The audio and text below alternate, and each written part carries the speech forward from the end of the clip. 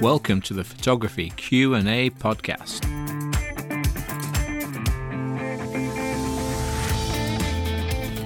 Hey, how's it going? I'm Andy Jones, and this is episode number 16 of the Photography Q&A podcast. Now, this week's a little bit different. I've got two questions to answer. Which is the best, live view or viewfinder? And the second question is going to be, what is bulb? B-U-L-B, bulb, like light bulb. You'll see it on your camera as a B somewhere in the menu or on a dial. So that is question number 2. So let's get started with the first one, which is the best, live view or viewfinder. My personal choice is viewfinder. That's mainly because I don't use live view ever. Never had it when I was learning, so I just learnt one way and I'll stick with it. So you've got two ways to compose your pictures on your camera. On the DSLR, which uses mirrors, the live view is a video feed to the rear LCD screen, and the viewfinder is an optical view through the lens. You're actually physically looking through the lens through these mirrors, or bouncing off the mirrors, not through them. But with a mirrorless camera, both the LCD and your viewfinder are both electric viewfinders, are both video feeds. So now we know that, let's have a look at the first problem. Because live view is basically a video feed, it's going to use lots and lots of battery power. It's going to drain your batteries so much faster. On a DSLR, the difference between the viewfinder and live view is massive. Using just your viewfinder on a DSLR, your battery can last all day, no problem. But you go into live view and you would probably have to change your batteries halfway through the day, maybe sooner. On the mirrorless, you're just going to have to accept that the battery life isn't going to be so good because both your viewfinder and your live view LCD screen are going to drain your batteries really quick. So really the answer to this problem is, if you don't shoot a DSLR using just the viewfinder, just buy lots of batteries. Not an awful lot, like instead of having 4 by 8. So when would you want to use live view? Alright, so if you have time to compose your shot, then live view is going to be perfect. Shooting landscapes, for instance, when the camera's on a tripod, is a great time to use a live view. When you need to get really low, like I've done some shoots with dogs, and I've been laying on the floor, like I really struggle to get down there now. I'm more like a turtle on its back sometimes trying to get up. If you were in that position now and you had an LCD with a flip screen, the best thing you could do is just stand there, tilt the screen up and use live view and get some great shots. It would be so easy, so much easier. Same goes for above your head. Like there's times where I've taken step ladders with me for shoots, just so I can shoot down at people. If you need to do that in a shoot, you wouldn't need the step ladder. You could just hold your camera above your head with the flip screen out facing down and you get the same kind of shot, and it'd be so much easier.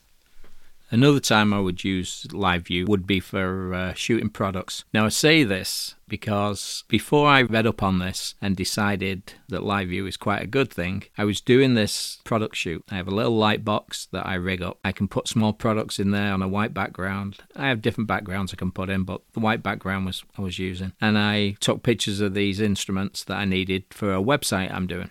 And I did it all through the viewfinder. Handheld through the viewfinder as well, I might add. Now, if I'd have read up on this before I did that shoot, I would have had it on the tripod and I would have used live view. It would have made my life so much easier. Well, there you go. It's all done now. Next time I definitely will try it. Now, the thing I like most about live view is that when you're looking at your image, it shows you what the depth of field is. It shows you how much blur you will get, what is in focus. So if you want to start to get a handle on what your depth of field is in any settings that you're using, try live view and it'll show you. Just make sure you try it on a tripod. It's not for hand holding, I don't think. The odd time, yeah, okay. It's like you need 3 hands, 2 to hold the camera and 1 to push the buttons. Anyway, give it a go. So when is the viewfinder the best choice? Like LCD screens really aren't that good in bright sunlight outside. It's hard to see what you're shooting. Maybe if you built some kind of little box around it, it'd help. But, you know, you can put your hand over it, I guess. But it still makes it a little bit more difficult. For sports or anything moving, your best choice is definitely the viewfinder. Like, I guarantee there is no professional photographers on the sidelines at any sporting event shooting through live view. They've all got their eye to the viewfinder and, you know, it's just not something you would do.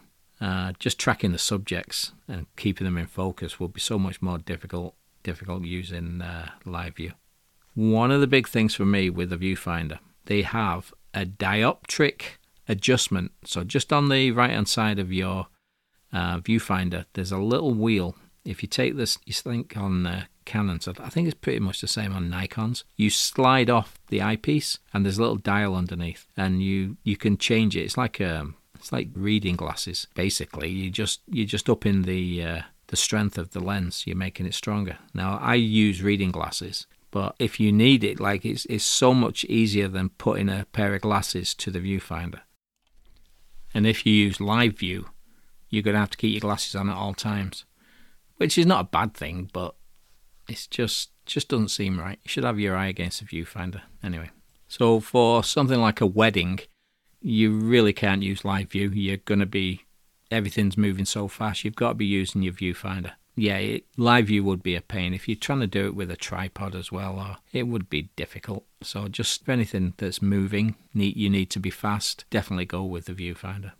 I don't use live view, but if I was to start doing landscapes, I would definitely start. The next product shoot I do will be live view, just to see if I like it. I don't think I will, but whatever. As I wrote down all these pros and cons, I realised that live view really is pretty good. It has a lot to offer. Like with most things, it comes down to personal choice. If it helps you make your photography easier, use it. I had no problems with it. I'm not going to tell people not to do it. Use it. If it makes anything you're doing easier, then definitely use it. All right, so that's the end of question 1. Okay, question 2. What is bulb? B-U-L-B, as in light bulb. Bulb is a shooting mode, and it goes back over 100 years. From the earliest cameras, it goes way back. Most DSLRs and mirrorless, their slowest shutter speed at the moment is 30 seconds. Now, you might think that would be good enough for anything. You probably can't even imagine what you could use it for. But if you want to take a picture that takes more than 30 seconds, you're going to have to use bulb. So bulb is a setting that allows you to keep the shutter open for as long as the shutter button is depressed.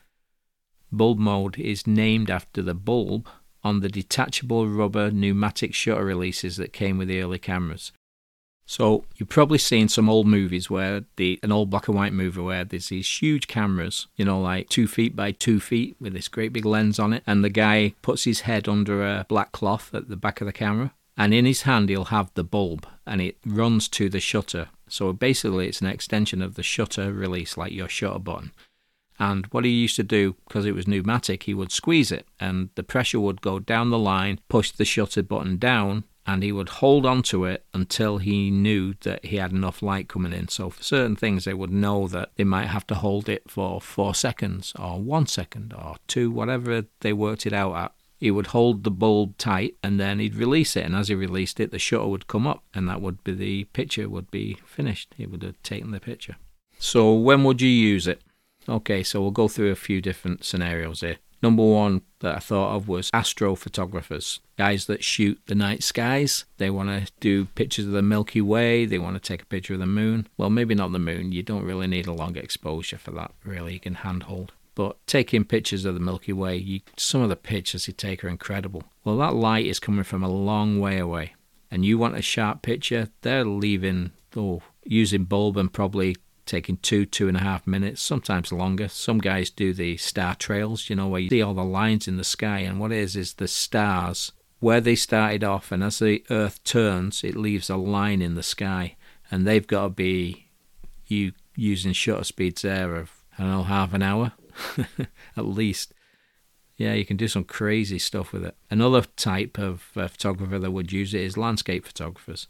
When a landscape photographer is going to do a seascape, say a coastline, and there's water involved. Now you could do this on a stream as well.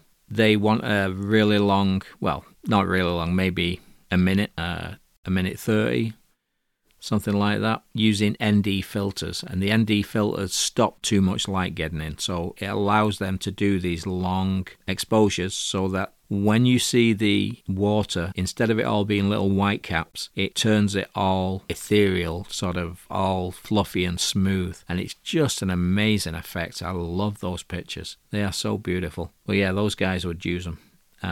I'll have to do something on ND filters at some point, but that's a little bit way down the line. I'm going to start looking for people to interview soon anyway, so we'll find a landscape photographer and can tell us what they do.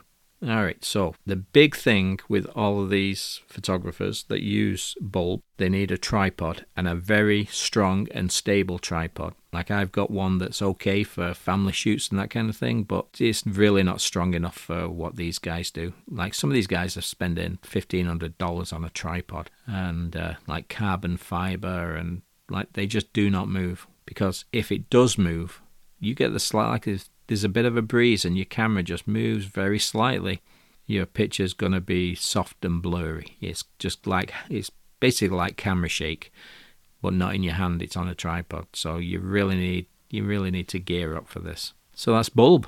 There's not that much to it. It's basically push the button down, and when you release it, the picture's taken. And it's up to you for how long you want to keep it down. Basically, you wouldn't use it unless you needed more than 30 seconds, because your camera can do that on its own anyway. All right, so that's it for this week. Hope it was helpful. We've got 2 questions in, which is pretty good, mainly because if I only did one, we'd probably end up with a 5-minute podcast. Anyway, have a good one. I'll talk to you next week. Bye.